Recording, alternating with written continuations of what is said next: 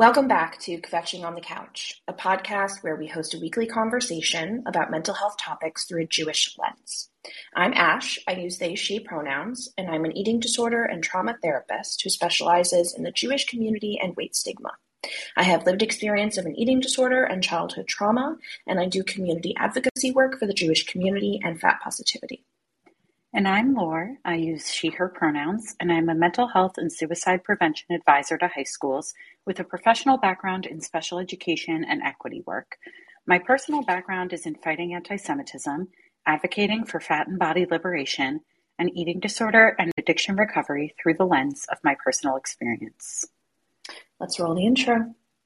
Soft and cozy, space to unwind, place to heal and rest your mind, somewhere between Brooklyn and the moon, quenching on the couch. I think we needed that one especially today. Absolutely. And topically, in today's episode, we will be discussing intergenerational trauma. We will be joined by Ben M. Freeman in a moment, a Holocaust educator and author, and we believe he'll be bringing a lot to the conversation, so we're excited to have you all hear that. If there's a topic that we're speaking on that resonates with you, please feel free to call in anytime. If we leave you sort of in the waiting room for a minute, it is just because we're finishing up whatever we're saying. So we will bring you on as soon as there's an organic opportunity to do so. And a content warning as always, this topic, as all of the topics we talk about here, may lend themselves to some triggering information. So please be cognizant of your well-being and take a break if you need to, especially important for this episode in particular. Yeah, absolutely. And as always, please remember that this podcast does not take the place of mental or medical health care from a clinician or provider. Please reach out to professionals if you need support. So how are you doing, Laura? Today has been a day. Today has been a day that many of you listening are likely aware, or if you're listening to this after the fact, today is Thursday, April 7th, and there has been a deadly terror attack in Tel Aviv, in an area where Ash and I were not too long ago. There's a personal connection there. You know, my family is there. My family's okay. A lot of people aren't okay. There's a lot on my mind. How are you doing, Ash? Yeah, I mean, thankfully, luckily, I don't have family that I know who live in the area or loved ones in that sense. So I didn't have people that I needed to text and check in with, which is, you know, a blessing, I guess. Yeah, it's been a hard few weeks, right? Yeah. You know, it's just, it feels like in the last few weeks, it's been a lot. So, I definitely am excited to hear what Ben has to say and, some perspective and thoughts that he might be able to offer us. Absolutely. And we're going to go ahead and bring on our guest, Ben M. Freeman, early in this conversation because we ultimately know that this topic, intergenerational trauma, is a huge part of his work. Ben M. Freeman, for those of you who don't know, is a Jewish leader, a Jewish thinker, and a Jewish educator. Born in Scotland, Ben is a gay, Jewish, internationally renowned author, educator, and diversity, equity, and inclusion specialist, focusing on Jewish identity, combating Jew hatred, and raising awareness of the Holocaust. He came to prominence during the Corbin Labor Jew hate crisis and quickly became one of his generation's leading voices against anti-Jewish racism. He is the founder of the modern Jewish Pride movement and the author of the Jewish Pride Manifesto, Jewish Pride, Rebuilding a People, released in February 2021 to great international acclaim. He has since decided to create a Jewish Pride trilogy, and his follow-up, Jewish Pride, Reclaiming Our Story, is due to be released in October 2022. Part 3 and the finale of Ben's trilogy will be released in 2024. So let's go ahead and bring Ben on. All right. I think Ben is connected. I heard him sigh. Welcome, Ben. Hi. Welcome. thank you so much for joining us today. I definitely want to give you the opportunity to say hello to everybody, and then, we can just sort of dive straight in. Great. Can you hear me okay? We can. Yes, you're clear. I've never used this app before. Hi everyone. It's new. Thank you. Thank you, Ash and Laura, for having me. I think this is a really, when you shared the post on Instagram that this was happening, I thought, wow, what an appropriate time for us to be talking about this and to give people an opportunity to talk about how, or to understand how the events of our experience, our past, even the events of today in Tel Aviv are impacting us and how we respond to them. Yes, absolutely. And we definitely want to get, your thoughts on, varied topics in this area. But our first question, actually, we were curious, what drove you to being a Holocaust educator in the first place? I think I've always loved history. So I've always had a real kind of obsession with history. I used to really be obsessed with Mary Queen of Scots. Oh my God, family. Same. She's fascinating. In my family, we used to go around all of the Scottish castles that she used to visit or live at. So it was always living to me. It was always real, and I always just was really obsessed by it. And I guess in terms of my Jewishness and the Holocaust, I don't remember a time when I didn't know about it, which I think is actually itself kind of traumatizing, that we grow up knowing that, I was born in 87, so within living memory, the world conspired through inaction or action to murder every single Jew they came into contact with. I think that is itself traumatizing, and I think that my home we just had books on it, and I was always kind of reading them and trying to understand. And then I was in Israel on a gap year with RSY Netzer, which is a reform kind of Zionist youth organization in the UK, and I think it's nifty in America.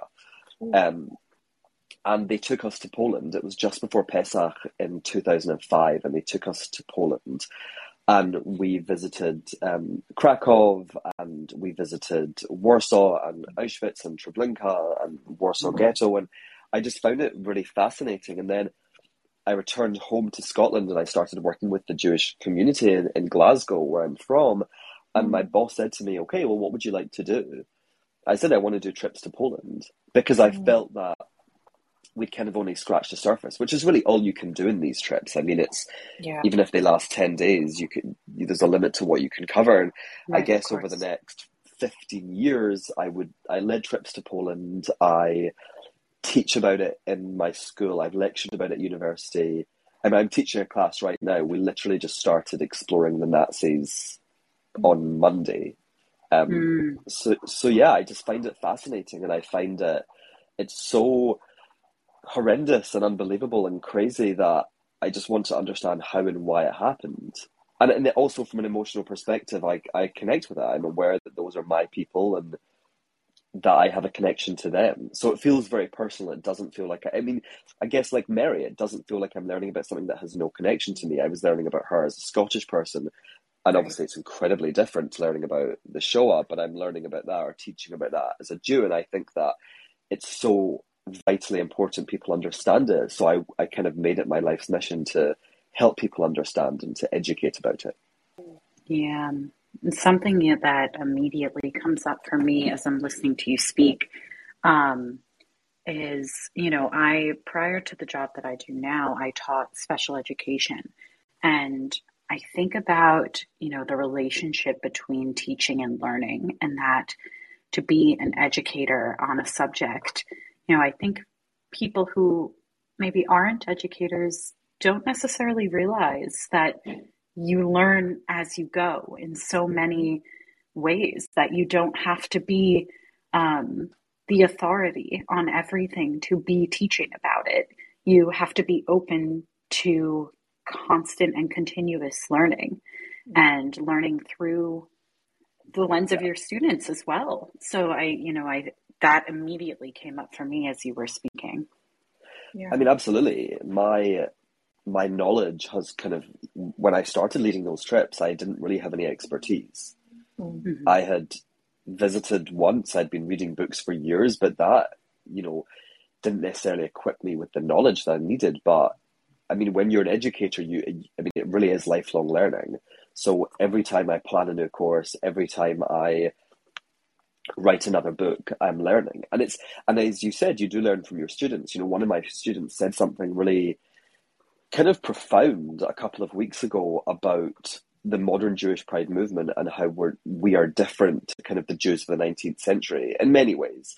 And I was talking about race theory and how, the kind of pseudoscientific, social Darwinistic idea that Jews were this biologically inferior group othered Jews whether they liked it or not. So it didn't matter how a Jew behaved, it was about them as Jews. And I was saying, and people were being defined as Jews whether they liked it or not, and this was very uncomfortable for Jews who were trying so hard to assimilate, so hard to integrate. And my student said, "Oh, that's very different to now, right?" And I was like, "What do you mean?" And she said, "Well, and they've read some of my book, and she's actually been in another class of mine, so has read more of my book, because I'm that educator who assigns their own books in class." So, so it's what it is. And she said, "Well, now Jews are being defined as Jews first, and they're proud of it." And it's true. Like that's how I see myself. I'm a Jew first. I think that is what we're seeing all over the world.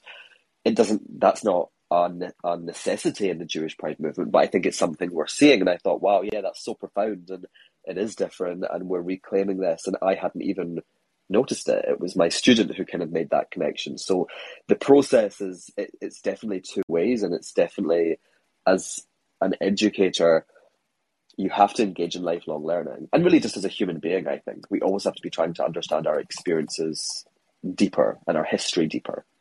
Yeah, absolutely. I mean, as you both were talking, it so mirrors what it means to be a therapist as well. We are taught from the very beginning that, or at least I shouldn't say we, because there are there are many different kinds of mental health people out there. But in the social work field in particular, in sort of some of the more progressive spaces in the social work field, we are very much of the mind that our patients, our clients are our greatest teachers. And, that we are not experts really on anything except a certain skill set, and in the skill of listening, most of all.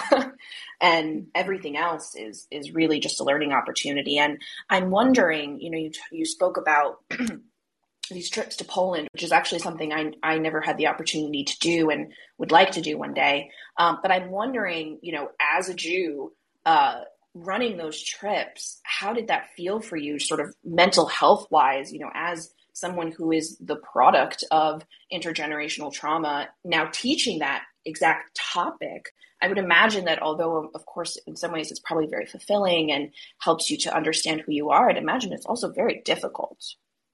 Yeah, it's very difficult, and I remember there was a specific trip, and I think that you have kind of different responses every time you go, based on what else is going on in your life, based on, just where you are in your own headspace. But I always cry, and I think it's really important. I mean, firstly, as a man, I think it's important to it's not important, right? I'm crying because I'm crying, but I think it's the positive byproduct of that. Yeah, and also for young people to see a man cry, I think that's really important. So whether I'm standing in Auschwitz or I'm in my class and I cry, I'm not embarrassed. I try to own the experience. But yeah, it is really hard. And even last summer during the last war between Israel and Hamas, I was teaching a class on the Holocaust at the same time, and I think a lot of people didn't really understand why that was more difficult for me. I had a couple of friends, when I spoke to them about it, they were like, "Oh, this is hard for everyone." I was like, "Oh, it absolutely is hard for everyone." But I'm, going into class and I'm talking about this genocide that was perpetrated again in living memory. And then in the gaps between my classes, I'm messaging my family to see how they are in Israel. And my sister at the time was pregnant.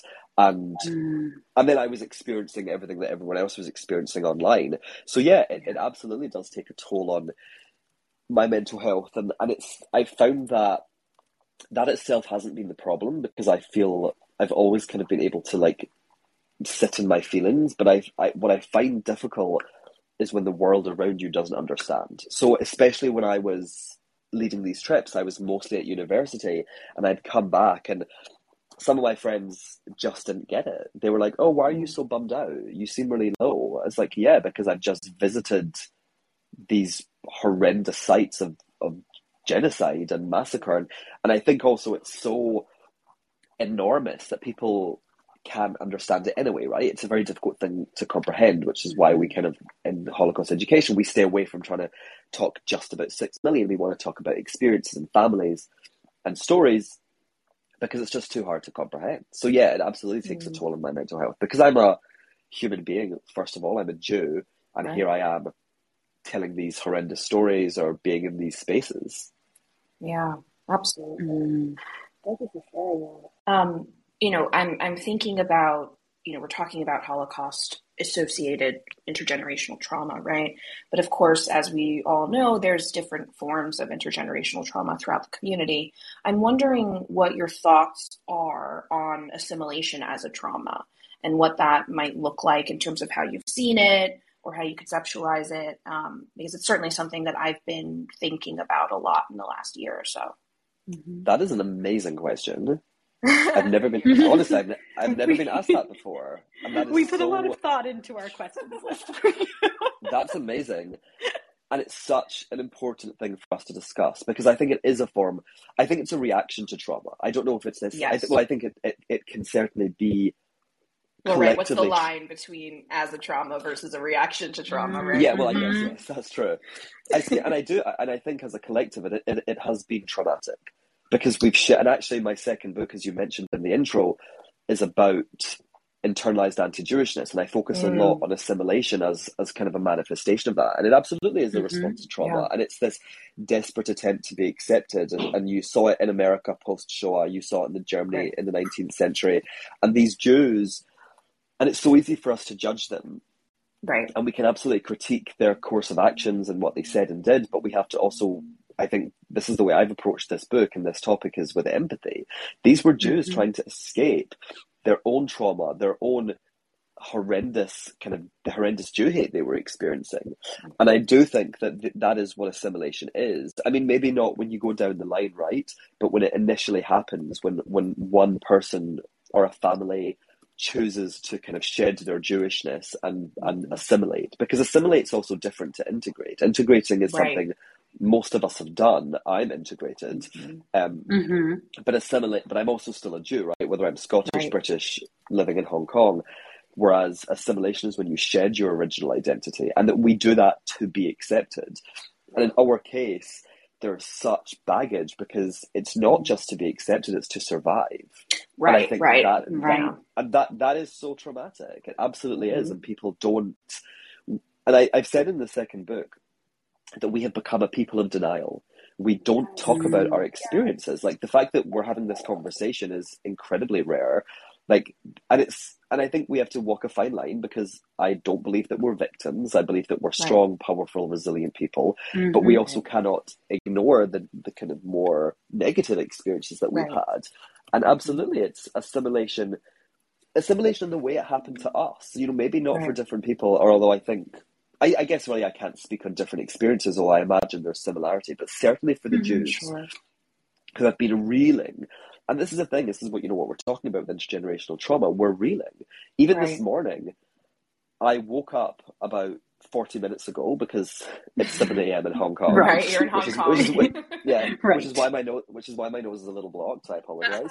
And the first thing I saw was that there's been a terrorist attack, and the second thing I did was text my family, and I shed a tear, because we're just reeling all the time, and we don't get a chance to center ourselves and process. Right. And it's these constant waves of Jew hate, and we respond in the best way we know how, which is often to kind of desperately try to assimilate, to be accepted, to shed our Jewishness. Because really, I believe that being Jewish in the non-Jewish world is a disadvantage, and it's as real a disadvantage as any other. And the way we cope with it, because many Jews are able to pass, is trying to just shed our Jewishness, and we see that as the source of our shame.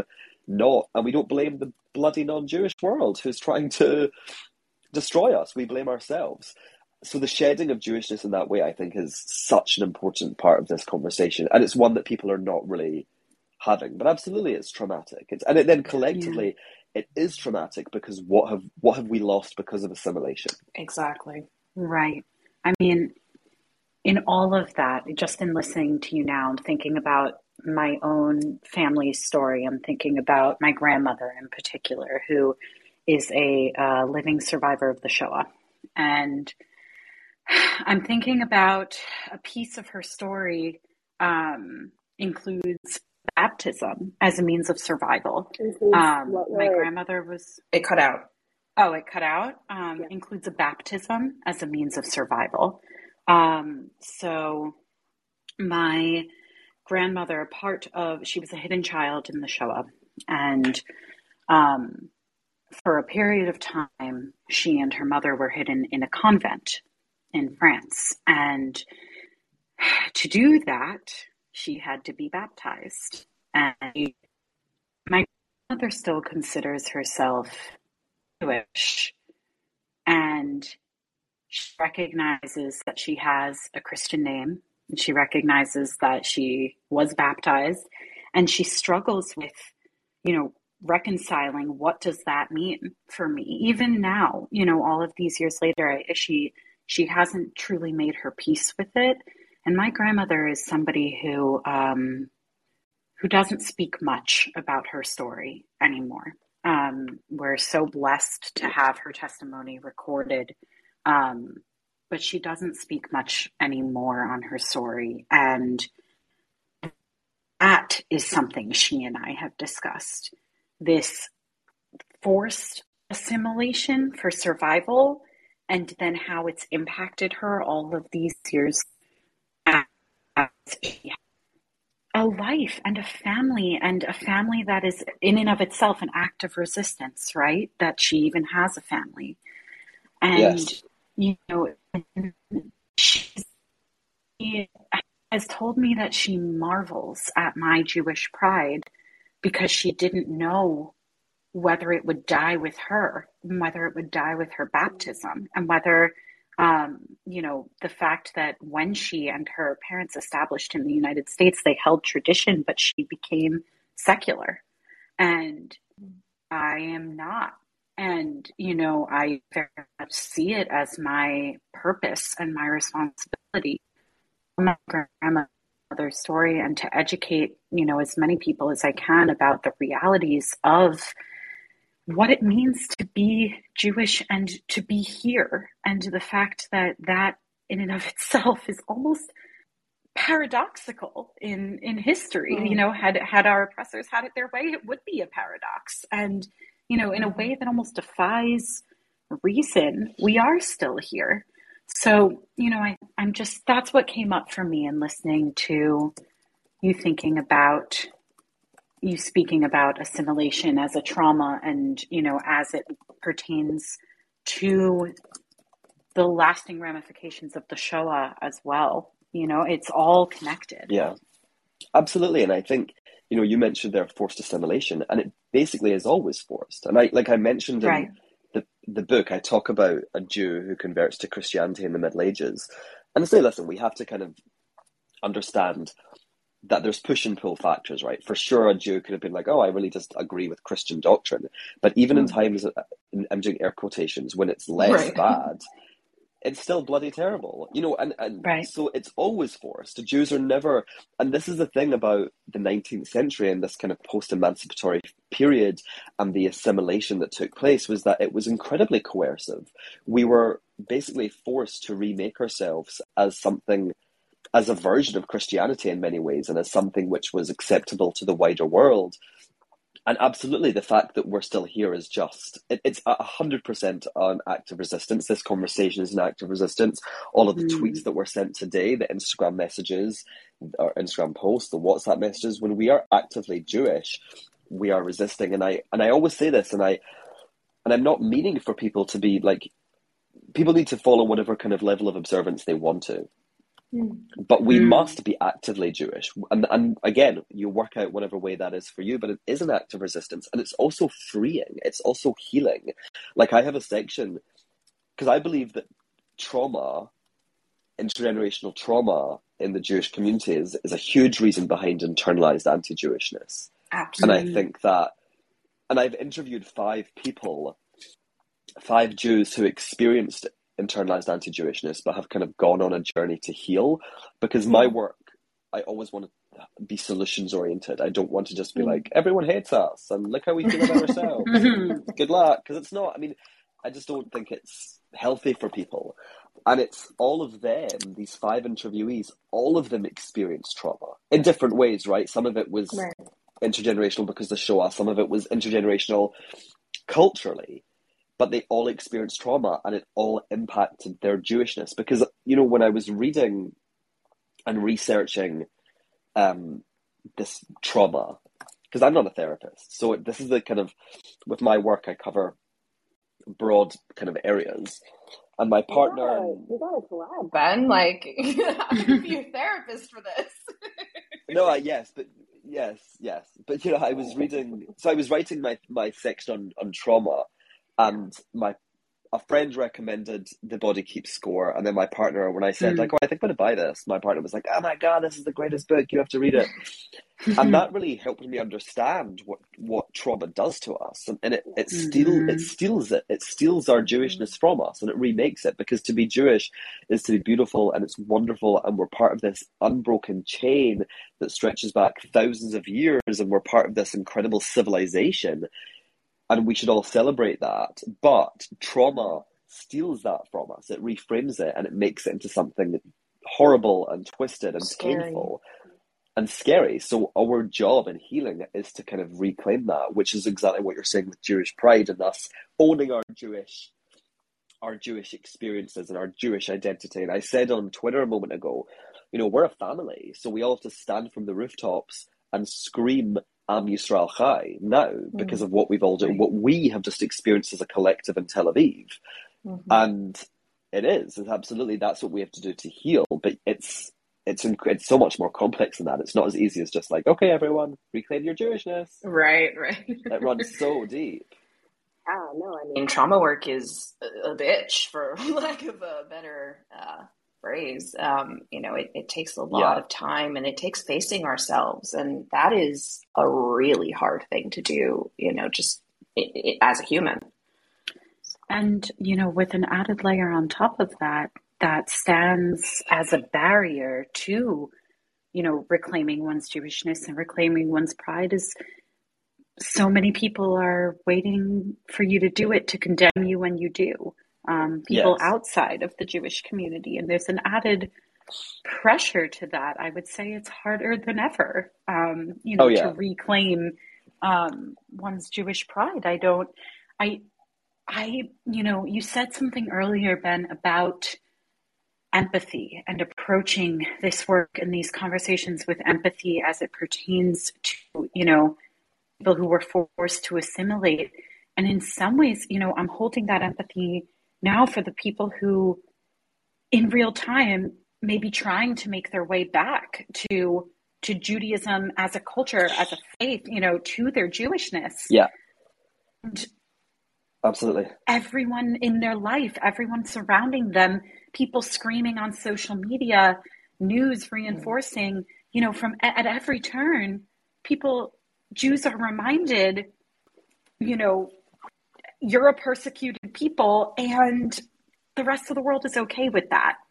And you know, it's just a very, you know, I hold space for that, because I think when I was first reclaiming my own Jewishness, when I was first, you know, exploring even the concept of intergenerational trauma and what that meant for me, I was having conversations with a Jewish friend, and, you know, I remember she said to me, you're making it sound easier than it is. And I was really floored by that, because I was having conversations from a place where, you know, this was all very exciting to me, very new and exciting. I was like, oh my gosh, I'm doing it. Like, I'm reclaiming my identity.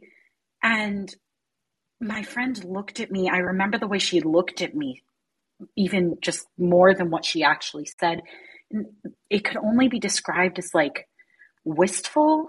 Like, she was just looking at me, wanting that, and having not the faintest idea of how to get there. And I felt a type of heartbreak in that moment, because I think that look in her eyes is representative of what so many Jews may very well be feeling as they, people may read your book then and want that for themselves, and still just, have reinforced at every turn that they shouldn't seek it. Yeah.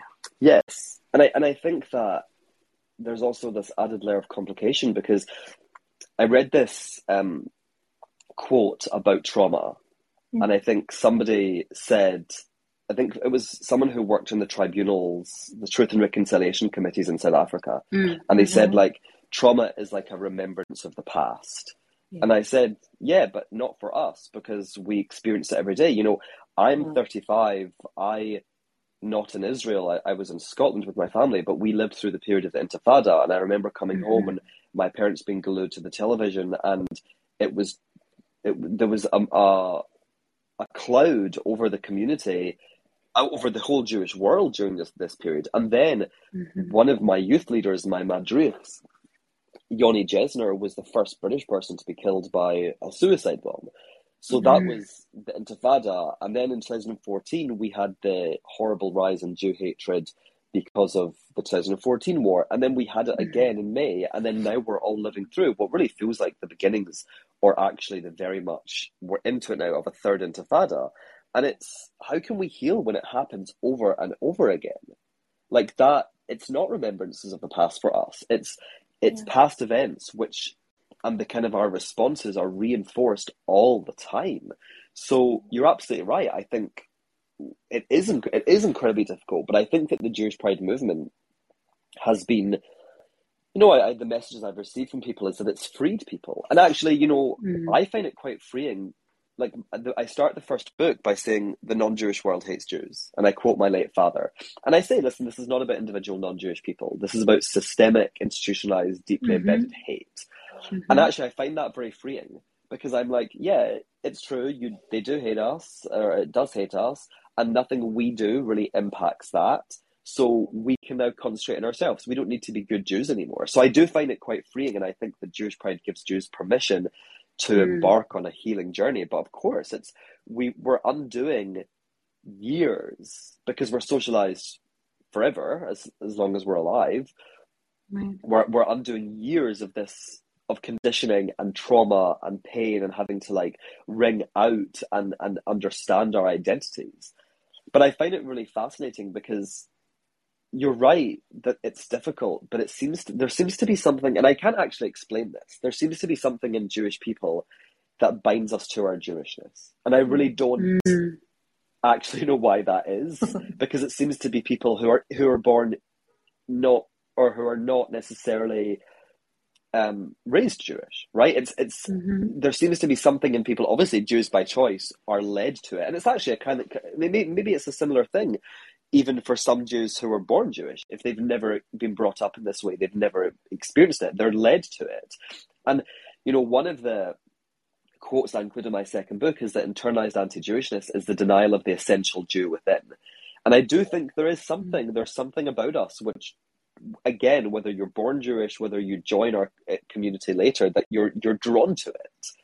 And it is kind of fascinating. Why do we see people, why are all these people coming to their Jewishness? Because the reality is, it's easier not to. It's easier to kind of proceed down this path of prejudice, right? Because even though we suffer, doing the work to investigate your feelings and your responses is painful and it's hard. So you suffer either way, but there's an added layer when you're trying to heal. But there's something that brings us to this. It brings us to Jewish pride. It brings us to Jewish identity, because I think that we know. I actually don't know. I actually don't know why it is. It just seems to be, but it's a great, to me, an unexplained mystery about what draws Jews to their Jewishness, regardless of their upbringing. Yeah. No, I agree. I've experienced that. And I think that's what epigenetics is. It's that it lives in us. It lives in our literal DNA, and it's inescapable in that sense. Mm-hmm. Yeah, absolutely. Yeah, I mean, it is. It's bizarre, and I think that, like, as it Bizarre is is. a It's good wonderful. word for It's examining that. it's wonderful, but it's a bit weird. It You is. know, No, it's it like totally what, is. So, and I think there's just so many differences between our experiences and others. And when I was writing about, and you mentioned this earlier, Laura, about, I think your when you were speaking about your grandmother, that, like, you know, I've written about a lot about the American Jewish experience in the second book. And one of my Italian American friends read it, and she was like, "Listen, I think you need to explain why this experience is not the same as Italian American, Irish American, Asian yes. American." Yes. And I was like, "Yeah, but it's obviously different." And she was like, "Yeah, but there are also similarities. You know, like her father, her her family were Italian, like, so it's quite, like, as in, like, grandparents were Italian, so it's quite close. And her father always tells her he became white during her lifetime, or his lifetime, excuse me. So and there is similarity there. And I said, well, I guess the difference is that when her family left Italy, they left their homeland, right? They left Italy and they went to America. When we left Eastern Europe or Germany in the 19th century, we weren't leaving our homeland. We were leaving a place that we had already existed in exile for about 1900 years. And then we were the most persecuted people in the history of mankind. So it was so much longer. Like, you know, even for the Irish, and I'm an Irish citizen because my mother was born in Northern Ireland, which actually obviously gives me no authority to talk about this, but whatever. Because I'm clearly not actually an Irish person. But, you know, when the Irish, even, they were fleeing a famine, right? Which they referred to as a form of genocide. So that is enormously traumatic, and I'm sure that lives on in them. But they were still fleeing a famine from their home. We were fleeing, and it's not, you know, which is worse or whatever, it's just about difference. We were fleeing genocide, which is really what the pogroms were, and even the policies in Germany that Jews were fleeing. These were attempts at genocide, and we were fleeing them after years of this pattern and after thousands of years of exile. And I think that is incredibly important. And then how, and again, I guess to go back to the conversation of assimilation, how dangerous that is for us, because we carry our Jewishness, we are bound to it. I call it anchors. We have Jewish anchors that ground us and root us into our Jewishness, and they are really what have sustained us for thousands of years. And then when you assimilate, you throw it away, or you diminish it at the very least, which has a very devastating impact on us as a collective, but also individually, because there is something within us that ties us to our Jewishness. So it's all very complex, and I think it is unique.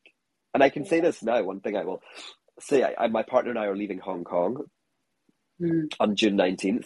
So I can say this now, but, you know, after the invasion of Tibet, the Dalai Lama was speaking to Israel and speaking to Jews and saying, how did you maintain your identities in exile? And then there have been delegations of Tibetan youth who some of them I've quoted in the book, who visit Israel, and they say what the Jews experienced for 2,000 years, we're experiencing now.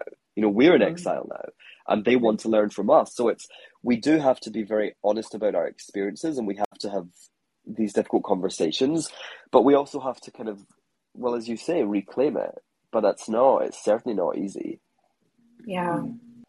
I think that the point that your friend made is really important, actually, because I've definitely experienced people of Italian American heritage, Irish American heritage, use their experience of, you know, changing of white status in the United States to invalidate the Jewish experience of it being different.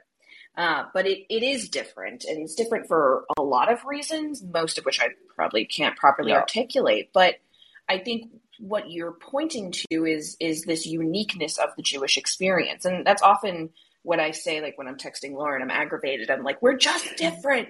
We're just different. Yes. Can you just understand that we're different? That's That's it. for sure. It is. We are different. And I also think the difficulty is that we're not, it's like really crazy teaching the 19th century. And because they were like, oh, you guys are so different. And then now, today, they're like, oh, you're not different you're at all. the same. Yeah. Yeah. But I think one of the things, because I talk about in this second book about, I believe that integrating for Jews is actually inherently hard. And not because there's something wrong with us, but because the world hates us. But I think the thing that enables us to proceed into the world. And listen, you guys are in the United States, right? Mm-hmm. I'm in Hong Kong. I'm a Scottish Jew in Hong Kong. Like we're integrated into our respective societies. But the thing that I find, again, really freeing and has been healing for me is the acceptance of our difference. We are different. Our story is not the same as other communities. And I guess every community has, specificity, but ours is specifically specific. And we need to own that. We need to own the specificity of our practice, of our heritage, of our culture, of our civilization. And I think, for me, I'm not an observant Jew, actually. Like, I don't keep kosher. And I kind of like grapple with it all the time, and I'm saying to my partner, maybe I should keep kosher, and he's not Jewish, so he's like, oh God, like, how is that going to work? But one thing I did start doing a couple of years ago is I wear a kippah every day. And that is me choosing to mark myself as Jewish, which historically has been something done to us for kind of nefarious reasons, as we know, especially from the Shoah with the yellow star. But I'm choosing to mark myself as a Jew. I'm choosing to wear my Jewishness, like, visibly, and I'm marking myself as different. And I find that so freeing and so powerful, because I'm trying not to let the non-Jewish world assimilate us forcibly. I'm trying to say, no, we are different. And we really are. And I say that to, like, my friends, excuse me, who again try to kind of universalize everything. I'm like, no, I'm sorry. Our experience is just different. And it's not more important. It's just not the same. It's not a judgment. It's just a Factual reality. Right. Yeah. And I mean, yeah. And I think that, like, one thing that's important to talk about is the different forms of trauma. Like, and I've thought a lot about this because of the book, because there's so many forms of, well, maybe not so many, but there's several forms of intergenerational trauma. Like, one is just the cultural retelling. So growing up in a house filled with Holocaust books, growing up in a community with Holocaust survivors, knowing, again, as I said, that in living memory, people tried to destroy us. That is one form of trauma that is, I would call it cultural. But then there's epigenetic. And there's, I guess the jury is out on how far that travels down, but it seems to definitely be within kind of initial generations from the actual trauma. They've seen that in the Rwandan experience and the Jewish experience post-Shoah. And then there's also the trauma from our experiences today. Waking up and seeing another terrorist attack in Israel, that's traumatic. And I'm not there, so I'm not comparing my level of trauma to the Israelis, but let's talk about their trauma of, being the descendants of Holocaust survivors, or people who fled the Farhud, or, Ethiopian Jews who were fleeing their experiences in Ethiopia and then the journey in the Sudan. And now they're in the Jewish state and they're still being attacked. They're still not safe from Jew hatred. All of these contribute to our trauma in different ways. And they make it incredibly difficult to process.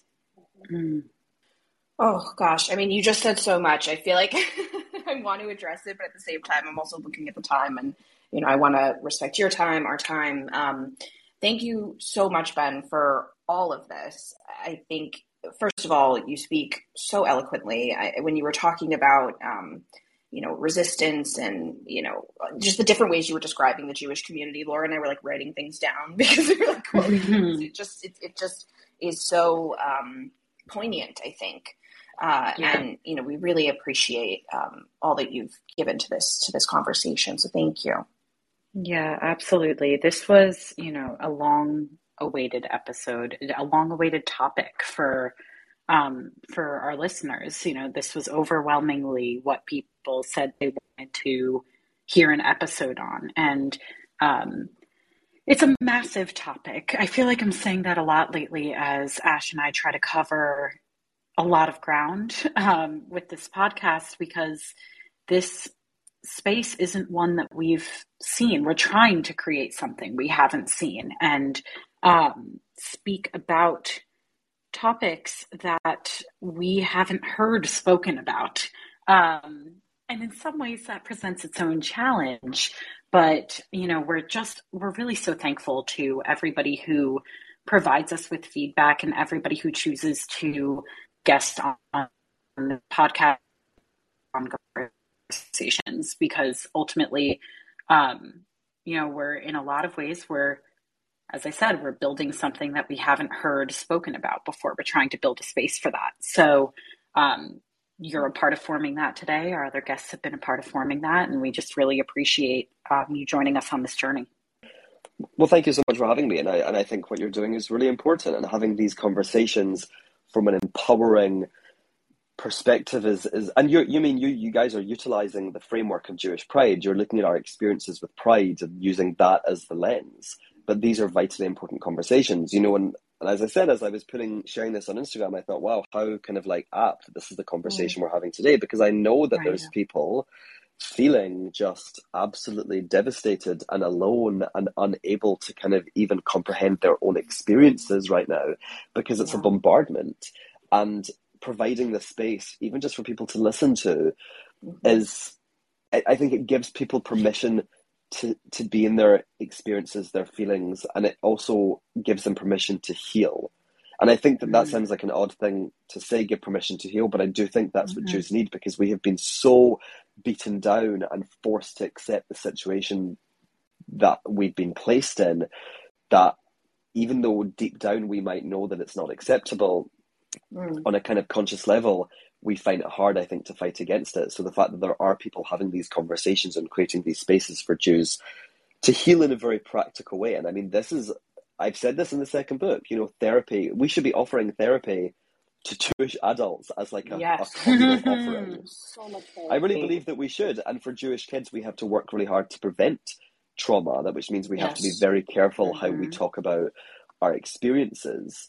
But yeah, I think this is amazing. And this is, I think, when I saw that you were doing this, I was like, oh, can I be on this? And I'm going to say, I actually rarely ask to be on things, because I'm very lucky. I'm so busy, but I really wanted to be on this because I think what you're doing is so important. And it's such a vital part of Jewish pride and healing. Wow, thank you.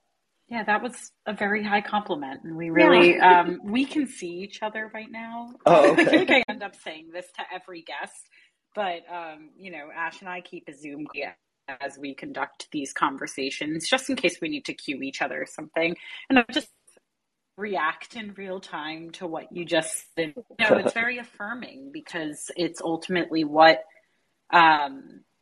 we've been trying to set in this. This is only episode 10. It feels like in some ways we've been doing this for much longer.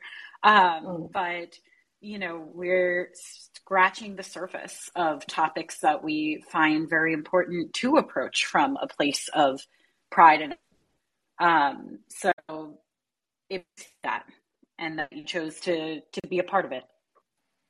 Well, thank you for having me. Yeah, of course. Thank you. So before you hop off, can you just let everyone know, where they can find your work, how they can keep up with you if they're interested in doing so? Sure. So on Twitter and Instagram, my handle's at Ben M. Freeman. As I told Ash and Laura, the M is very important because there's hundreds of Ben Freemans, so it has to have something that differentiates me. It's a very kind of common Jewish name. And my first book, Jewish Pride, Rebuilding a People, was released last February, so it's available now. And my second book, Jewish Pride, Reclaiming Our Story, which is really a deep dive into internalized anti-Jewishness, will be out in October. And I'll be visiting the States for my first in-person tour. The other promotional work I've done, all done from Hong Kong, but I will be in the States, so look out for events near you. Amazing. Awesome. And congrats on the trilogy. It sounds incredible. That new book, I want to get my hands on it immediately. Yes, same here. Same here. Right, well, have a great evening, Ben. Thank you again for joining us. Thank you so much. A great morning, as yes. it were. Yes. It's morning for you. So sorry. Have a good day. Thank you so much. Bye. Oh, all right. That was awesome, Laura. How are you feeling? Better than when I started, is what I will say. I know we both came into this episode today, into this recording, a little rough around the edges, but it honestly, engaging with this space reminds me why this space is so important, because I may come into an evening feeling like, am I in the headspace to talk about this? Am I too drained? Am I too this, too that? And it affirms me. These conversations affirm me. So I just hope that that's true for our listeners as well. Thank you for joining us today on Kvetching on the Couch, whether this is your first episode or you're returning. As a reminder, we use this space to talk about difficult subjects, and so we definitely want you to take care of yourself today. And as I said, we hope that this conversation was at the very least validating, maybe enlightening or interesting for those of you listening. It can be a lot of things, but thank you for being with us. And next week, we'll actually be taking some time to debrief about this conversation, just the two of us. So you can come fetch with us about that on Thursday, April 14th, live at 7 p.m. And as always, episode recordings will be posted on the Callin app and then distributed to Spotify and Apple Podcasts later this evening. You can keep up with us on social media. My handle is @TheHealingHappyCook, and you can find Ash at @DadAshTherapy. All information will be provided in the comment section of the episode. Big thank you to January Sunshine For all the music provided in this episode, and the biggest of thank yous to those of you who joined us today. Clenching on the couch. Good night, everyone. Good night.